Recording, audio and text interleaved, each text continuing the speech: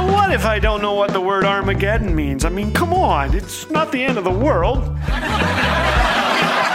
Thanks for joining us today. You're listening to Laugh Again with Phil Callaway.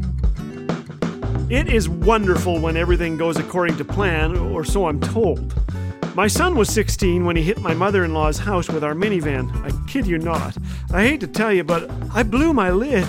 If I could go back, I'd say, come on, back up, hit it again. Years ago, I was speaking at a ladies' conference. I get a little animated and suddenly realized I'd smacked an open bottle of water off the podium, spraying the unfortunate gals in the front row. I froze. What would you do? My water broke, I said. The ladies erupted in laughter. Several told me the evening was unforgettable, and I think it had something to do with something going wrong. In May 2013, a devastating tornado ripped through the city of Moore, Oklahoma. Lives were lost, homes were totaled, but one gentleman's sense of humor was untouched. Next to the pile of rubble that was once his house, he placed a sign, "House for sale, price reduced, some assembly required." Wow. He reminds me of my friend Doug Nichols. Doug believes that when life gives you lemonade, you should give thanks. It wasn't Brussels sprouts. Several years ago, Doug was going through cancer treatment in a Seattle hospital. With about 15 other oncology patients in a waiting room, Doug sat there feeling sorry for himself. I looked around the room, he says, and realized everyone was a sorry mess. In fact, we were all in such terrible shape, I couldn't help but shake my head and smile. As he smiled, a lady sitting across from him said, "What do you have that big smile on your face for?" Doug said, "Well, ma'am, have you looked around this room? I am part of the most sorry-looking bunch of people you've ever seen." She replied, "Well, I don't think it's funny." And Doug told her she was right, but added, "To tell you the truth, I am so sick I feel like lying on the floor and dying. I'll go to heaven, you know. I can hardly wait to get there." She brightened. "Are you going to heaven? Well, so am I." Doug smiled wider. "How do you know?"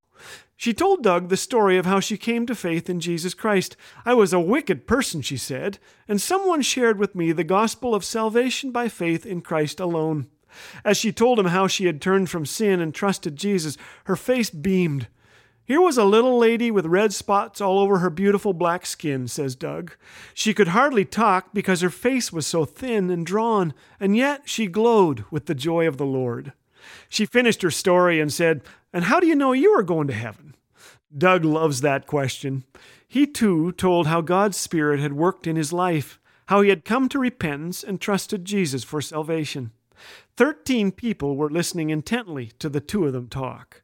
Neither Doug nor his new friend had any idea what tomorrow held, but they knew who held tomorrow.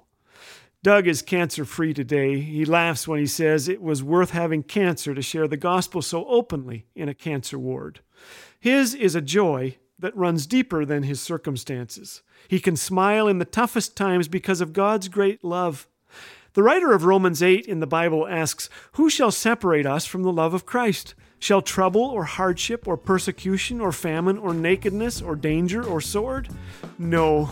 In all these things, we are more than conquerors through him who loved us." I hope those words bring a smile to your face today, too. A smile that does not fade when the unexpected comes your way. And it will. Speaking of unexpected, a restaurant in Festus, Missouri was flooded when the Mississippi overflowed its banks. Not to be disheartened, the brave owner put up an amazing sign, "Open Waterfront Dining."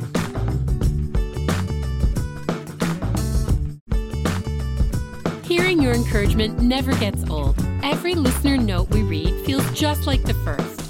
Sasha recently wrote, "My family loves watching these together. Thank you so very much, and God bless you all." Thanks, Sasha.